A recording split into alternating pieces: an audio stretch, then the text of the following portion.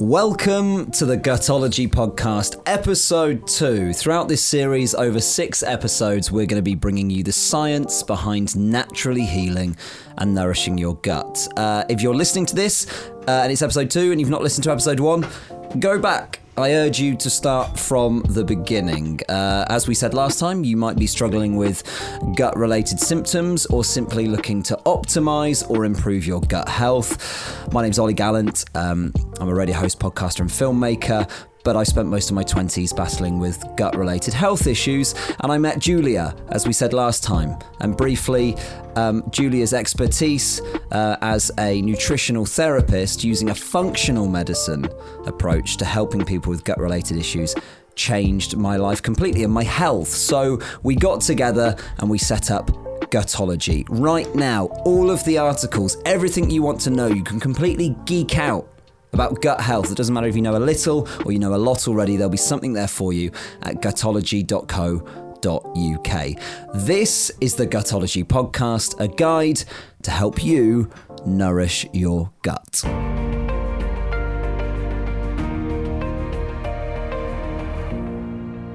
And this week, it's all about the microbiome. Welcome, Julia. Hi. Round 2. Are you ready to go again? Yeah, very ready. So I think this is the big one. You know, if you look at any of the keywording on the internet at the moment, the biggest rising trend in the last 2 years has been Brexit and microbiome. Yep, which is more exciting. And I thought it'd be a great opportunity this week to learn a little bit more about what your microbiome is, what yours means to you, what is diversity, how you can improve that in a really easy way, how that's going to affect your long-term health. And the whole point of this podcast is free, easy hacks to try and improve your gut. And we're going to come up with some of those today. But let's start right there. Let's talk about your gut. I remember when we first met, you said to me, it's almost more like an organ. Let's start there. Yeah, definitely. So, you know, the microbiome is only something that's really been in medical science for probably the last 10 or 20 years. So it's very, very recent in terms of science history and medicine. And it is considered really to be an organ now because it's a functional area of the body, and it's producing all sorts of stuff, regulating all sorts of stuff, and it's interacting with all of the other organs in the body. So it's really exciting. It's like discovering we have a liver. What do we know about that? You know, it's making history. It's really, really good stuff. And when we talk about diversity within the microbiome, I mean, we hear it all the time, but what does that actually mean? So it's like, how many of the different types do you have in there? So, you know, they've started to study different areas of the world, different populations, people that live in cities, people that live in rural communities, people in developed countries or developing countries, and they've observed quite a lot of differences there.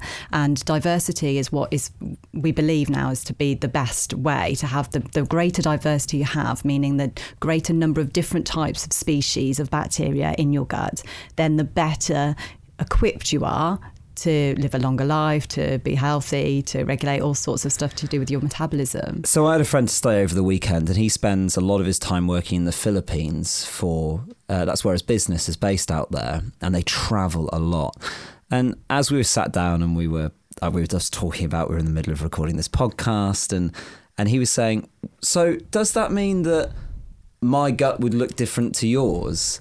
And I said, I reckon. I'll ask Julia, but I reckon we might look very different on the inside just because he spends so much time there, even though originally he's from the UK. Yeah, definitely. So your sort of experience can almost be mapped out in what your gut microbes look like. So there's a lot that it's one of those interesting things that we're just discovering a lot more about because we don't really know a lot yet. But, you know, it's kind of what happens in the first few months of life really, really sets you up for then the rest of your life. And that sort of is like your kind of master house of bacteria. So whatever happens to you in your life, you can influence that, and you can change it, but it still remains pretty much looking in that kind of similar way. So you can pick up bacteria because of travel generally, and because of interaction with other humans. There's a lot of humans on the planet. You can pick up strains that are only found in Southeast Asia, but you've never ever been to Southeast Asia. But because these things are starting to, you know, they're transmitted between humans, happens, you can start picking up the microbes that you actually haven't had the direct contact from their source, if that makes sense. And if you're listening to this and you've got some gut issues, or you're wondering that your diversity isn't great, that can sound scary, but is that also reassuring in a way that your diet and where you travel means you can change what's inside there? So if you maybe, we were talking, I think last week, about cesareans, if you didn't pick up, or you weren't breastfed, things like that, which means you might not have quite the range of microbiome that some people do. You can expand that naturally as you get older. Yeah, you can. So they've done a lot of studies on babies who have been delivered by cesarean section and those that haven't been breastfed. And yes, the microbiomes of those look different, but of course they're going to look different, because the primary thing, if you have breast milk and that is your only source of nutrition, then that carries with it certain bacteria. It stimulates the growth of one particular type of bacteria. If you're bottle fed, it doesn't have that. It doesn't have that same ability. So you get a different type that flourishes in the gut of those sort of early newborns. But then when they start eating food and mixing with other children, and you then pick up all the bacteria that's in there. So it can be shaped. It can be shaped and molded really within the first sort of 3-4 years of life, and then from there on. So in terms of how it sort of sets itself, it's very, very important those early years. So you can manipulate it and you can change it, but you might have to work a bit harder at doing that if you weren't breastfed, or you were premature, or you were delivered by cesarean section. But you can completely fix problems that might occur, but you might have to work harder at it. And based on your clinical experience looking after people that come to you and that just have a wiped out microbiome, they've had loads of antibiotics, they weren't breastfed, or they had cesarean section, or they had their appendix removed, they've had a poor diet, whatever the reasons. In your experience, how quickly, because this is the thing now, when we look at exercise, it's like, well, how long is it going to take me to lose weight? Or how long do I need to be on that diet for? Or how hard do I need to train? How quickly, and I don't know if you can answer this, but in your experience, can you make that change in somebody's microbiome from a very, very poor, low diversity to, a pretty solid place, a high diversity environment? Yeah, I would say in terms of how long it takes is totally how long is a piece of string, but I think you're looking at about 6 months to really start sustainably changing someone's microbiome, and that would be an absolute minimum really. But it can take as little as 2 hours to significantly increase growth of certain fungus in presence of alcohol, for example, or something like that. It literally changes. It's such a dynamic thing. It's changing within the day depending on what you eat, or what you're breathing in will change the microbiome in your lungs. It's a very, very dynamic entity, but I think to sustainably change to completely look different from what it was from the start to the finish, minimum 6 months really. And then it's using lots of different tricks in order to sustain what you've now created. If you want to learn some of those tricks, there is a 6-week plan at gutology.co.uk right now, which you can follow, and you can make a big impact in nourishing your gut without it costing any money, without it any crazy supplements or anything like that. It's like a starter pack, if you like, and that's free. You can just go online, gutology.co.uk. I think the most fascinating thing about episode 1 that we did last week was realizing that, we talk about constipation, we spoke about diarrhea and all those sorts of things, and everyone kind of knows that that's related to the gut and that makes sense to us. But when we were talking about the impact of your microbiome or your gut, well, last week it was more about the gut, on your larger health, the implications of immune disorders. We were talking about things like diabetes, rheumatoid arthritis. When we shift from the overall functioning of the gut that we learn about to now focusing on the microbiome, it is slightly daunting as well to know that the microbiome can have a long-term impact on things that you might not realise were connected. I think what was fascinating to me was talking to you off-air about things like, let's just start with allergies. It's so common now. We do a sister podcast to this about Michelin star food, and I get to meet a lot of chefs, and they were saying to me that 10 years ago, this wasn't an issue. I just served food, and now I'm cooking Michelin star food, but I'm having to cater for gluten intolerance, people that can't eat onions or garlic. Or what has happened? Okay, there's a lot of things that have happened, a lot of things, and it's terrifying as it is interesting, to be honest. So, one of the kind of background things to understand about allergies and why they're more prevalent now is something called the hygiene hypothesis. Have you heard of that? Yeah, the idea that the more hygienic we become, the lower the diversity of the bacteria. Yeah, that's exactly what's happening. So, historically, we would have, the sort of indoor living is very modern. It's only really, been the last few decades where, we've been more obsessed with computer screens as entertainment rather than running in the street with other children in the neighbourhood, that sort of thing. And, I think what's happening is that in early life, there's a lot of antibiotic prescriptions in very, very early life, but it's not just the medication, it's actually more to do with the lifestyle as well, in that kids aren't really playing outdoors as much. There's sort of more cleanliness. So like even, contact with animals and things like that, wash your hands immediately, everything is very, very clean, very, very sterile. And that's the way we're thought. But actually it's kind of a misunderstanding of what clean is, because clean isn't the complete absence of bacteria, because actually you need bacteria to protect you from everything else. So clean isn't actually antibacterial. That's, it's a really common modern misconception. So people are listening and they're going, yeah, but we're advertised to now that you get your antibacterial hand wash. When you go anywhere near like a medical centre, there's the alcohol hand wash. The wipes that we buy for the counter service are antibacterial. What in your home?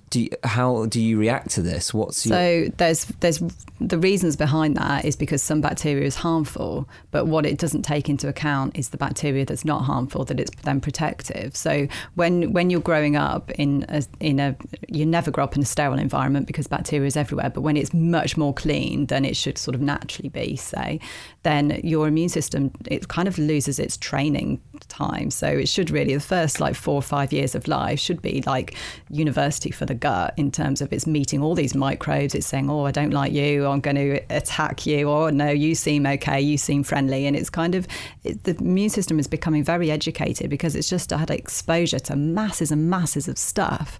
Whereas now, because of the advent of things like antibiotics and the fact that we're far too clean, and people bathe their children on a daily basis, this is what's really encouraged. And it's actually kind of clearing out all of this bacteria so that the immune system doesn't really need to deal with it. So as a parent, how do you navigate that? Do you? I bathe my kids once a week.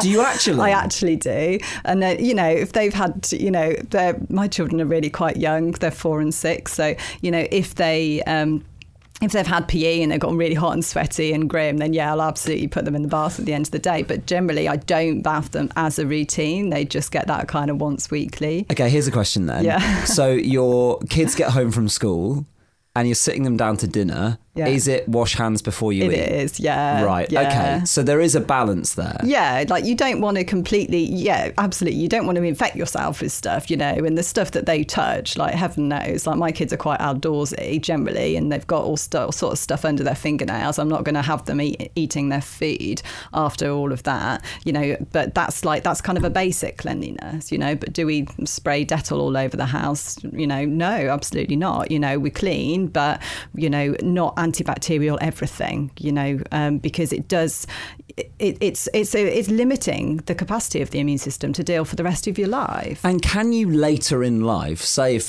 people are listening to this and their immune system's been, some people just say, I have a low immune system. Yeah. How many times do we hear that? Yeah. I get colds a lot. Yeah. You're talking about the first few years. Can you train it later in life to be hardier? That's an interesting question, and I don't know, and I don't think science knows yet, because I think a lot of, the latest kind of theory going on is that 85% of your immune system is within the gut, 85%, so what people think is this imaginary, beast that lives in our bodies to kill infections and things, it's actually mainly in our guts that do it. So, that is being educated really upon first exposures to the world that we live in. So whatever environment you're bringing those kids into, and whatever they are exposed to in the first few years, is their awareness of the environment. And then it does pretty much set them up for life. So I think, though, if you find that going through life, and obviously a lot of the clients that I have do have a poor immune system, then you can do an awful lot about that, but you do it all by healing the gut, and you start to regenerate some of the stuff that should have been done at the age of 2.5 and they're now 80. But actually you can still do a lot to improve that. So how far would you go on allergies? So things like eczema, dermatology related symptoms, food allergies, things like that. Is that something that you just have for life, or is it something that you can improve upon? No, you can improve on all of that. So, eczema is something that I see a bit of eczema, and I think, I've seen several cases of really horrendous eczema in children, age of maybe 6, 7, 8, 9, that kind of area, where it's covering their entire body, not just the backs of the knees, like is really thought to be common with eczema, but actually it's pretty widespread. Then the eczema itself can become so inflamed and so infected that then they need to be hospitalised and they need more medication, and I've seen kids like this, and it's actually more frequent than you would think. Really, really nasty. And, the only way to actually recover that completely, so that they're not prone to getting it again, is by completely healing the gut, and that's the way to do it. But kids are so fast to respond to that sort of therapy, even despite having been on a lot of medication like steroids and antibiotics to manage it in the couple of years prior to doing that sort of approach, and then they can then go on to live a completely eczema-free life as they grow older. If someone was listening to this now and they had children which it is really common, I've got friends that have got kids that are covered in eczema. How quickly, without drugs, do you think you could have a remission on symptoms? So I've seen it in as little as about 6 weeks, but I think in the more severe cases you see change within 6 weeks, but it probably takes 3 to 4 months. It is very fast with children, very, very fast. It quite often involves removing an awful lot of dietary allergens, though. Dairy foods in particular can be a really, really common trigger for it. And that's a permanent thing? No. What we need to do is we need to find out what those triggers are in that individual child, take them away just for a bit. 6 months off dairy, let's just get rid of it. It's not always dairy, it could be something else, could be soya, could be eggs, could be anything, but we sort of establish what that is most likely to be, and we just get rid of it. We need to take the load off for a little while and stop the body reacting to stuff, and then once we can then fix the gut, and then the eczema starts to clear up and you can tell that it's not inflamed anymore, then we start a trial reintroduction, because I think it's my opinion that it's absolutely fine to eliminate foods for a period of time, but ultimately we want to be au fait with the environment around us. So if for a child of 6 to be told they can't have dairy for the rest of their lives is extremely limiting, but if we take it out for 6 months and then reintroduce it slowly and get their system used to it, then 9 times out of 10 they can continue to eat that and it doesn't affect them. So many of the diets that are out there now, I think one thing that's come really popular recently is things like the FODMAP diet. Yeah. With things like FODMAP, paleo, ketogenic diets, all those sorts of things. But particularly the FODMAP, I think, is an interesting one. Before we get on to this week's news, is this idea, or an elimination diet, where that people have suffered with gut issues or immune issues or whatever, and they go on these diets, and this is actually exactly what I did. So I was really, really struggling in my early 20s with really bad gastro issues, lethargy, all those sorts of things, and a nutritionist recommended for me to go on to the FODMAP diet, and it drastically improved my symptoms, but it was so restrictive. So, and I think the thing that I never understood was that for me was I assumed I was going to be on that diet for life. So it was no onions, no garlic, no bread, no dairy. I mean, hyper restrictive. But I did have, and I just assumed at the time that my system was bad, so therefore that's all it could digest, and there was nothing that I could do about it now. And what you're saying there about children, it just needs to be for a period of time. That now makes sense to me, because I've gone back to being able to tolerate, by going through that healing process and looking after the gut, within reason now, I can eat. I mean, I choose to eat a relatively healthy diet because I don't want it to get out of control. But if I wanted to eat garlic, onion, they're in my daily diet now, and they don't cause me any problems. And so that idea, I think that's a really important kind of like thing to understand, is that you may need to do something restrictive, but it's not forever. No, it's not forever. It's for as long as it takes to start reshaping what the microbiome looks like. And then once you do that, you're not reactive. You then can digest certain things. The ability of what their gut bacteria can actually do in terms of digesting food is enormous. Absolutely enormous what it can do. But I wish someone had told me this. There'll be people listening now who the doctor's gone, it's just IBS. Oh, it's just, you're just intolerant. You feel hopeless. There'll be people listening to this right now. I think this is exciting. Like, isn't that that gives so much hope? Because it sounds silly for people that don't suffer from things like this, but things like diabetes or even eczema, bad skin, digestive problems, like we talked about, that can have, even from an actual mood regulating thing, it can make you feel low, but just from a lifestyle point of view, it's miserable for people. It really degrades their quality of life.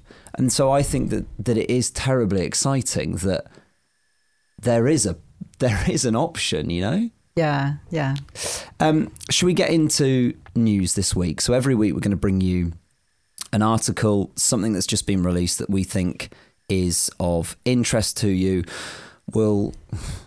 Julia will convert that into layman's terms and also talk about what that actually means. And there were several articles that kind of caught our eye this week. And on the note of the microbiome, we'll talk a little bit firstly about people that are on prescription medication, because an article came out saying that 20% of... We understand, I think everyone listening, that antibiotics can be really devastating for your microbiome. The less you can take them, the better. But we don't really understand that non-antibiotics, aka other prescription medicine, can also have a devastating impact on your microbiome. They're saying that 27% of non-antibiotics inhibited the growth of at least one species of bacteria. So firstly, what sort of tablets could these be? Like, how common are they? So the sorts of medications that it's referring to, so obviously drugs like for mental health problems, like for anxiety or depression, could be high blood pressure medication, could be statin therapy for high cholesterol. It could actually be any. What they've done is they've taken, look at all the drugs on the market and said that 24% of them are having this detrimental effect on at least one type of bacteria within the microbiome. So actually, the more we understand that, I think that's probably a really conservative figure, 24%, because, that's so significant and it's so scary. I don't think I see... I would say 80% of the clients that I see are all on quite a significant number of medicines when they come to see me. I think it's quite reflective that as you get older, people are taking medication. And it's not to say that that's a bad thing, because, the medicines that are available now can literally save lives and elongate people's lives. There's always a reason to take them. But I think, we're living in this world where we're sort of possibly over-medicating and maybe not really checking on those people. Drugs that are meant to be taken for a 2-month period are taken for a 20-year period without kind of being really checked. And I think there's lots of issues surrounding that. But I think in terms of the background to this, we've always thought that antibiotics, because they're antibacterial drugs, then yeah, of course they start to damage the microbiome and they start to damage the gut bacteria that are living there. But what we didn't really know is the effect that the other medications had, So we've always known about digestive drugs that are non-antibiotics, such as acid reduction drugs like proton pump inhibitors, things like omeprazole. They can have an impact on the microbiome, but you can easily work that out because it's starting to impair the sort of natural physiology of the gut. So it's likely to have an effect on the microbiome. But what's so surprising is these drugs that act in a completely different region of the body, so on the heart or in the brain, but yet they still have an effect on damaging the microbiome. So that's really interesting. And what we were saying last week about, the fact that people don't need necessarily to be on these lifelong drugs, because you can do things to resolve those issues, like taking acid suppressant drugs. The other thing that came up in the articles was about the drugs that you're taking for depression or depressive orders, like 25. This is a staggering figure, but 25% of the population or on some kind of antidepressant right now. That is just staggering, isn't it? Yeah, there's something going wrong somewhere there, isn't there? The first line treatment for kind of serotonin uptake, or basically these antidepressants, SSRIs, I think they call them, is that they not only could be wreaking havoc with your serotonin levels, but they could even be having knock-on effects like increasing weight gain, and that in turn is connected in some way to the microbiome. Yeah. So SSRIs, it might be useful to just explain a little bit of how they work, and then it can kind of connect what's going on. So they primarily work by, normally when serotonin is considered to be a happy hormone, it does all kinds of things in the body, but it relieves depression when it's present in the body. So it's often been thought for a long period of time that if you have a deficiency of serotonin, it can make you depressed. So what normally happens is serotonin is a chemical that passes from one nerve cell to the next nerve cell, and it has like a little bridging gap, and this bridging gap is called a synapse. So if you need serotonin to make you feel happy, it means that it will cross the bridging gap and stimulate the next nerve cell. So what the drug does is it takes that bit of serotonin and it leaves it in the gap more permanently, whereas otherwise it would be quickly recycled and taken back into the initial nerve cell so that it can't transmit again until it's got under the signal. So just to get my head around that, what you're saying is, in my simple terms for my slow brain, is that by trying to increase the uptake of serotonin, we're disrupting the natural cycle of serotonin. So what the drug does is the opposite of that, actually. It blocks the reuptake of serotonin, so it's leaving it in that synapse. So it continues to make you feel good. So it continues to work, yeah. So instead of it working once and then going back to its home again, it's then made to work again and again and again for just that one molecule of serotonin. And why is that a bad thing? So it's not necessarily, because that if somebody's got a true deficiency of serotonin, then this is a way to almost enhance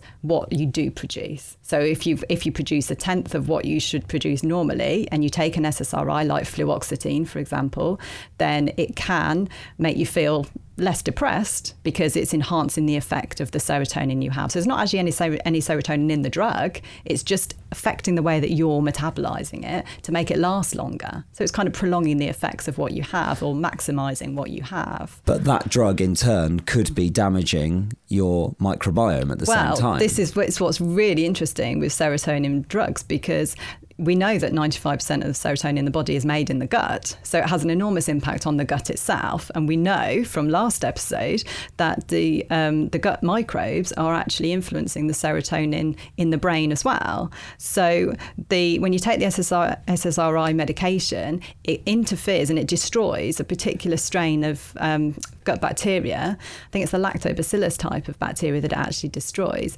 And that is then involved in producing side effects, because with less of that sort of bacteria, you start to lose the benefits of weight regulation and appetite regulation and things like that. So what we're saying is, if you're on SSRIs, you could be disrupting the bacteria to the point where you could be putting on weight. Yes. And that's why in certain studies with things like fecal microbiome transplants, they've seen that taking bacteria from one person who is obese and putting it in somebody that is skinny, within a few months, they start to gain weight. Yeah. Because there are certain bacteria or lack of bacteria that can actually be regulating your weight. Yeah, that's it. And that's what is so fascinating, because, it's not like, I know from my practice of the last decade that it's not as simple as calories in makes you gain weight or lose weight. It's absolutely not as simple. You have people that are having very, very restricted diets with, 500 calories a day for a month, and they're killing themselves and they're still gaining weight. So how does that happen? And there's other things at play. And that is why you see families that have similar weight styles. It's not just about diet. No. It's diet is, I want to be careful what I say here because I'm a nutritional therapist, but diet is a small piece of the pie. We're using diet as a tool to manipulate other things, but the food itself is really just a signal. So do you think that in years to come, a way that we might regulate weight is by adapting the microbiome rather than putting people on Weight Watchers. Yeah, definitely. I think what you've got to do is understand the physiology of what's going on in your microbiome and how that's affecting your blood sugar levels, for example, and how that's affecting your appetite. And then you've got to, things like Weight Watchers can be really useful for the community spirit and the motivation and also the adaptations to your lifestyle, because not everybody that's trying to lose weight actually knows what foods to eat. They're still eating highly processed foods and thinking, well, because it's low in calories, then why aren't I losing weight? So actually things like Weight Watchers can be really useful in terms of trying to educate people about what foods they should really be eating. But the irony with both of these things, whether you're taking SSRIs and it's damaging your microbiome and you're trying to improve depression, the irony could be, and the same with, say, if you have excessive weight gain, even though you're eating a healthy diet, if you try to improve, the overall message is if you improve your microbiome, you will potentially be releasing more serotonin, which might remove the need for the SSRIs in the first place.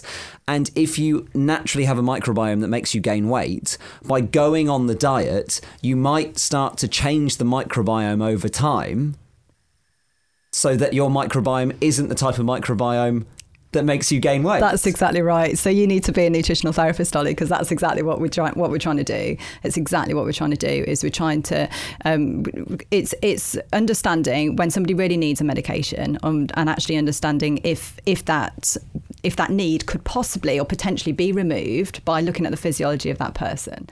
And with the microbiome, it's got the potential to remove the need for that medication. So that is not to say anybody should just stop taking their medication at all, but it's just to say there's potential out there. If you want to read more about these articles, they're online right now. You can discover these different conditions, how they relate to the gut, all online. Just head to gutology.co.uk. In the second part of this week's podcast, while we're talking about the microbiome and diversity, one thing that we can't avoid is probiotics. And I think this is probably one of the most important things that we'll talk about on this podcast, because it's potentially one of the most important yet the most misunderstood. If you speak to anybody about probiotics, everyone will have a different answer. And everyone's tried something completely different. And the ironic thing is, they probably all have different microbiome in the first place. So how do you even begin to know what are the right probiotics to take? Okay, so that is a great question, but there is so many different ones on the market. So many different ones, lots of different combinations. Some are single strains, some are multi-strains, some are really low counts of numbers of bacteria, some are really high counts of bacteria. Then there's issues in terms of them. Well, do they get past the stomach acid? Because like we said in episode 1, the stomach acid is pretty much designed to kill bacteria on contact. So, do they even get past that? So then there's some companies that have enteric coated the supplements in order to get them past the digestive enzymes and the acids. But then yet how do powdered probiotics work then? Because they're sort of open, There's lots of different issues there. And I think a lot of it is we sort of basing these things on what we know so far. So there's like 3 sort of major strains of bacteria that have been a bit more well studied, a bit more extensively studied, and that's lactobacillus, which a lot of people might have heard of because it's often called Lactobacillus acidophilus. That's a type of lactobacillus. So a lot of people sometimes think acidophilus is like the probiotic because that's one of the really popular ones. The other type is bifidobacteria, and the other type is Saccharomyces boulardii, which is actually a type of yeast actually. So sort of using a beneficial yeast there, because the microbiome is not just bacteria, it's looking at yeast, it's looking at fungi, parasites, there's all kinds of stuff, so we're sort of looking collectively at all of those things. So I think with those 3 strains, a lot of the products on the market are based on those 3 types of bacteria or yeast. But then there's other combinations that haven't really been studied, haven't really been tested, but don't really appear to be doing a lot of harm either, in terms of what they're doing, because we're constantly exposed to different types of bacteria. And in terms of like the count of what we're taking in, the stronger was thought to be the better. But now we think, well, maybe that might not actually have anything to do with it. And then arguments of some companies that aren't coating their capsules in something in order to get it past the stomach acid. Well, there's some evidence now that actually says that dead bacteria can still have an impact on a microbiome. Well, logically to me as well, if we're talking about you get your bacteria from the food you eat, then it must be surviving past the stomach acid. Yeah. If you're saying that eating cruciferous vegetables is full of good bacteria, there must be some mechanism that allows it to go all the way through and there still be bacteria left over. Well, or is it that cruciferous vegetables have got fibres in it that feed the good bacteria, so the fibres make it through, but that bacteria that is on it gets destroyed earlier in the digestive tract, but then the fibres make it all the way through that then feed and nourish the bacteria that is in your large intestine. But then would that argue that if you have a low... If we're saying you can increase your bacteria by the foods you eat, if certain bacteria have disappeared, does that mean that you can encourage or grow those with just the food that you're eating? I don't really get what you're saying there. So say you've got a really, really low diversity of bacteria. If we're saying that you can, by increasing your diet of vegetables, different coloured foods, fermented stuff, there must be some bacteria in there, because if you're increasing your diversity, it must be the bacteria of the food that's going through at some point. So I see your point there, and you're probably right. And yes, I think that it does get in. But the diversity of the food makes for a diverse microbiome because of the different phytochemicals that are in there. So plant chemicals, phytochemicals. So you've got the fibres there, but you've got other nutrients as well, like the things that give them their colour, those pigments. They nourish certain types of bacteria. The fibres, you get soluble fibre within something like oats, and you also get insoluble fibre that gives the stool bulk. They both nourish different types of fibre. Like, there's so many different aspects to the food we eat. So yes, some of the bacteria that it brings with it probably does get through the stomach acid, but it's actually all the other components of that food as well. So to make it really, really simple, if you have a diet that's low in diversity, i.e. you're eating the same thing all the time, you're going to have a microbiome that loses its diversity. But if you are eating different sorts of foods all the time and you're rotating your foods according to seasons, which is now considered to be really old-fashioned, that is the way we should be doing it, because we're naturally encouraging that diversity to come again by rotating what we should have. So in winter, when we're having lots of squashes and root vegetables and things like that, that's really nourishing certain aspects of our microbiome that might get neglected when we get to springtime and we're eating like raw salads and radishes and cucumbers and things, because they will nourish a different type of the microbiome. So it's kind of looking at all of it, and within the year you're actually targeting different types. But if you eat the same microwave meal all year round, your diversity is going to get narrower and narrower and narrower, and you're going to lose all the benefits that bacteria brings. And as the diversity gets narrower and narrower, is there just less of the bacteria, or do they disappear altogether? So it's probably that there's less of it. Even with taking antibiotics, you don't make your gut sterile. Right. You don't. But what you do is you massively reduce numbers. Yep. But then, because that should be reassuring. Yes, it should be. Exactly. Even antibiotics that are designed to kill bacteria can't kill all of the bacteria. So then it just divides and grows again. Okay, so somebody's listening to this podcast, they're perfectly fit and healthy, they just want to optimise their gut because they've read loads about it in the press, and we've learned a lot over just 2 episodes of how you can increase life expectancy, your overall health, all of these things from looking after your gut. You don't have any stomach problems.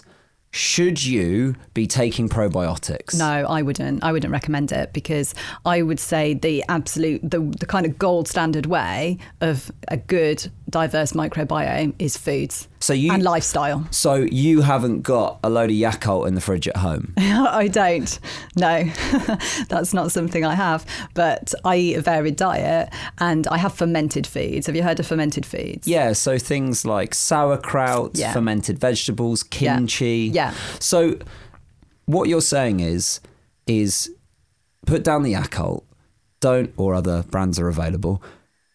Don't be taking supplement probiotics unless you're under the guide of a nutritionist and you genuinely have some issues that they're saying this might help with, because that you are saying that they are useful in certain areas. Yes, definitely. Get it from your food.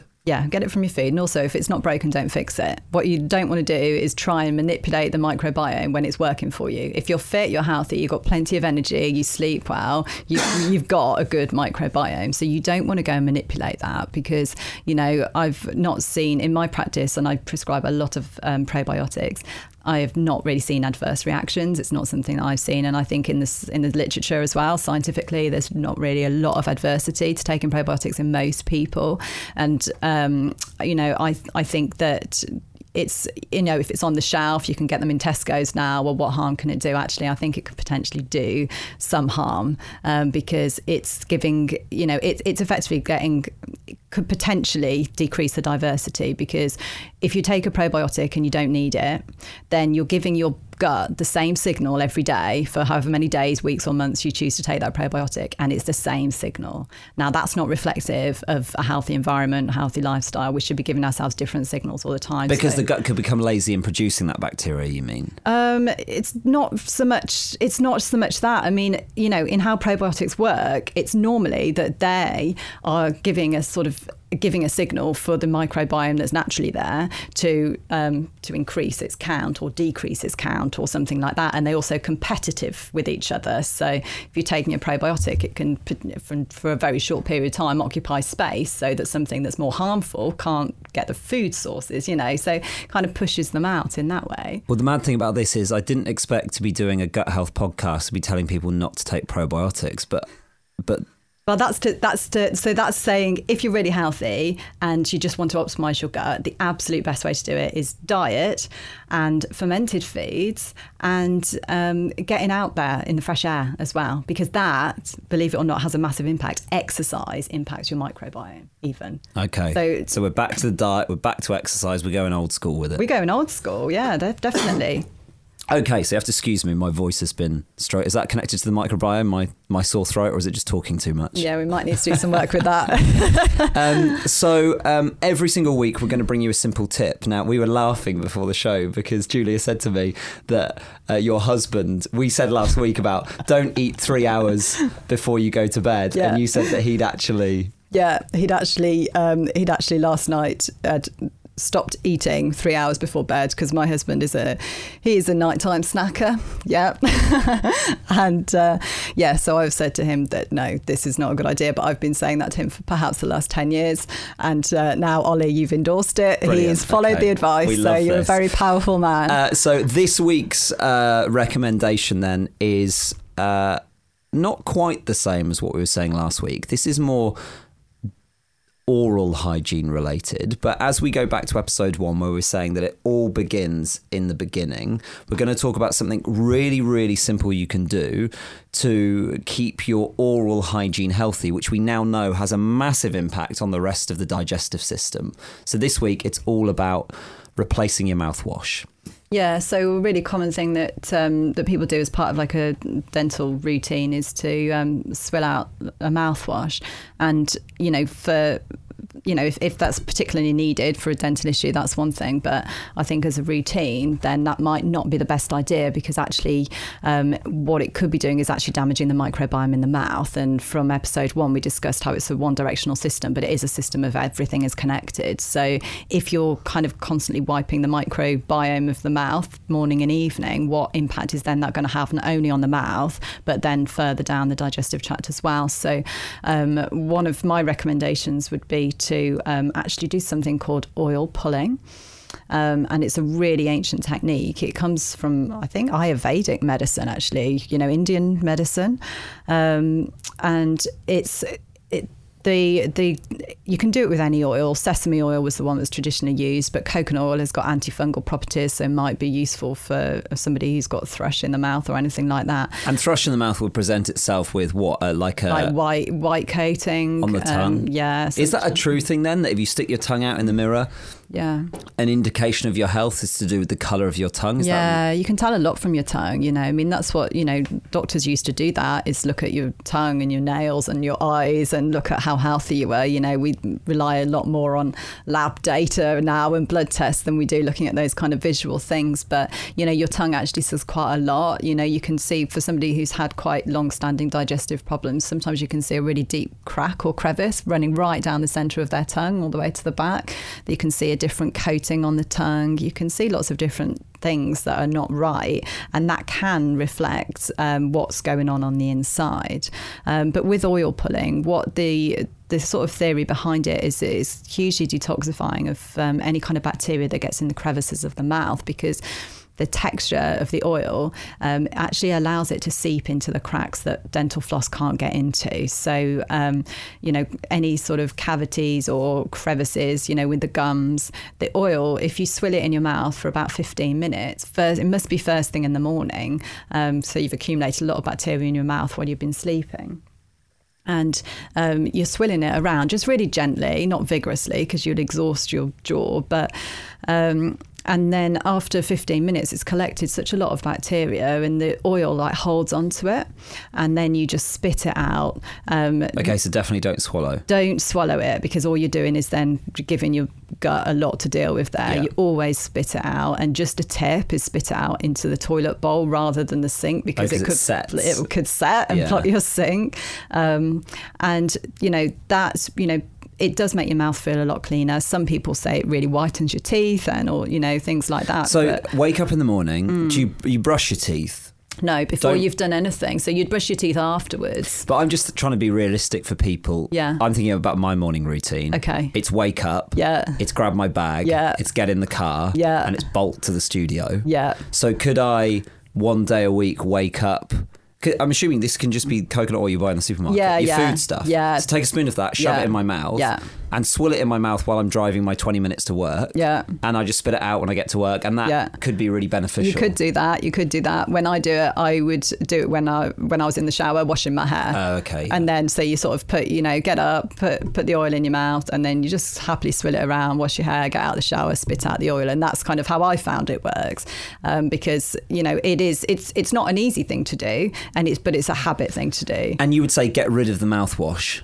I would, yes, I would, unless there's a real dental reason to have it. Because it's the same reason of killing off the bacteria that look after your teeth. You're killing off the bacteria that look after it. And so without the healthy microbiome in the mouth itself, you can accelerate tooth decay. So you're kind of fighting your natural defences there. So there's a new thing this week. There's two microbiomes. There's one in the mouth and there's one in the gut. And there's one in the lungs, and, the nose has got a different microbiome. The vagina's got a different microbiome. No, literally, it's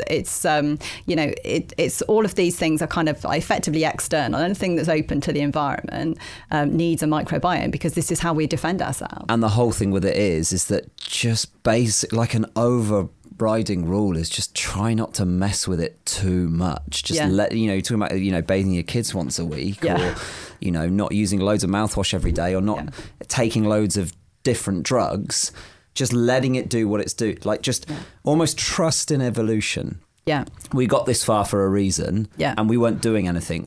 It was almost better before we didn't know too much. Yeah. That's the mad thing, isn't it? It's going back to basics. None of what we've said today is rocket science at all. It's like you need to get some fresh air, you need to move your body and get a bit of exercise, you need to eat well. I think what the difficult thing is for us now is that we're being advertised to and we're being told constantly that we're doing the wrong thing by not doing anything. The idea, if you look at the adverts, it's like to look after your teeth. You've got to use this mouthwash every day and this toothpaste. We're being told by certain doctors that in order to reduce stomach acid, you've got to stay on this medicine for life. Yeah. And I think that is the battle, and that's the difficulty. And that is the whole reason for this podcast, is kind of just really to lightly cut through a lot of the bullshit. Yeah. To say, we're not selling you anything here. You don't need to take this. You can just do some really simple things. Yeah, I mean, if you correlate all of what we're being, like you say, we're being sold all these different ideas, and we've got, houses full of chemicals and taking all these drugs and eating all these processed foods and things that have been made, all of that, correlate that. It's like you might have somebody argue, well, what are we all doing so wrong? Because we're all doing that. But then also look at the epidemiology of diseases, like rise in allergies, rise in eczema, rise in depression, rise in this, rise in cancer. So actually we are doing something wrong. What we're trying to understand is what that is and how can we get back to nature whilst remaining in a kind of modern world. Well, that's it. I'm not showering anymore. I'm writing that off. Actually, do you know what's really funny? And we'll finish on this because I think that's a nice conclusion. But my really good friend Harry is a hairdresser. He runs a fantastic barbers in Stratford-upon-Avon near where we live. And I have quite thick hair, and it was always really, really quite wild, and it was a nightmare because I had to keep it really, really short. Otherwise, I'd just walk around with this kind of afro, if you like. It's quite curly. And we lived together for a while, and I'd be in the morning trying to flatten it down. I had all this hair everywhere. I mean, to a certain extent, I still do. And he just said to me, stop washing it. I said, what do you mean? That's gross. And he's like, I promise you, stop using shampoo and just watch what happens. And the last time I washed my hair must have been, 4 years maybe ago. And it just stopped. It just calmed down. And my hair is in really good condition. It never looks greasy. I wash it underwater in the shower, but I don't put anything in it. It doesn't smell. And he was just like, yeah, if you can get through that first month or whatever it is, the hair will look after itself because it's designed to look after itself. Yeah. And he's a hairdresser. I think there's a really good bit of homework would be for everybody to go back home and look at how many products they use on a daily basis. So look at all your shampoo, your conditioner, your soaps, your face creams, your moisturisers, your age-defying whatevers, your everything to do with your routines of hair, body, makeup, and just alarm yourself at how much. And do you think that your bodies are meant to run on all of that stuff? Well, that's the thing as well, because what you're saying is that your skin is absorbing those things and your body is processing it all. Yeah, which puts more stress on the immune system ultimately. Okay, I think that is a good place to finish on. www.gutology.co.uk. You can go and read more. You can see video clips from what we've done today and what we've discussed. If you want to share those with people and say, you'll never guess what, stop washing your kids, and all your friends are going to think you're a complete weirdo. If you want to find out more, that is the place to do it. And we will see you next time for episode 3.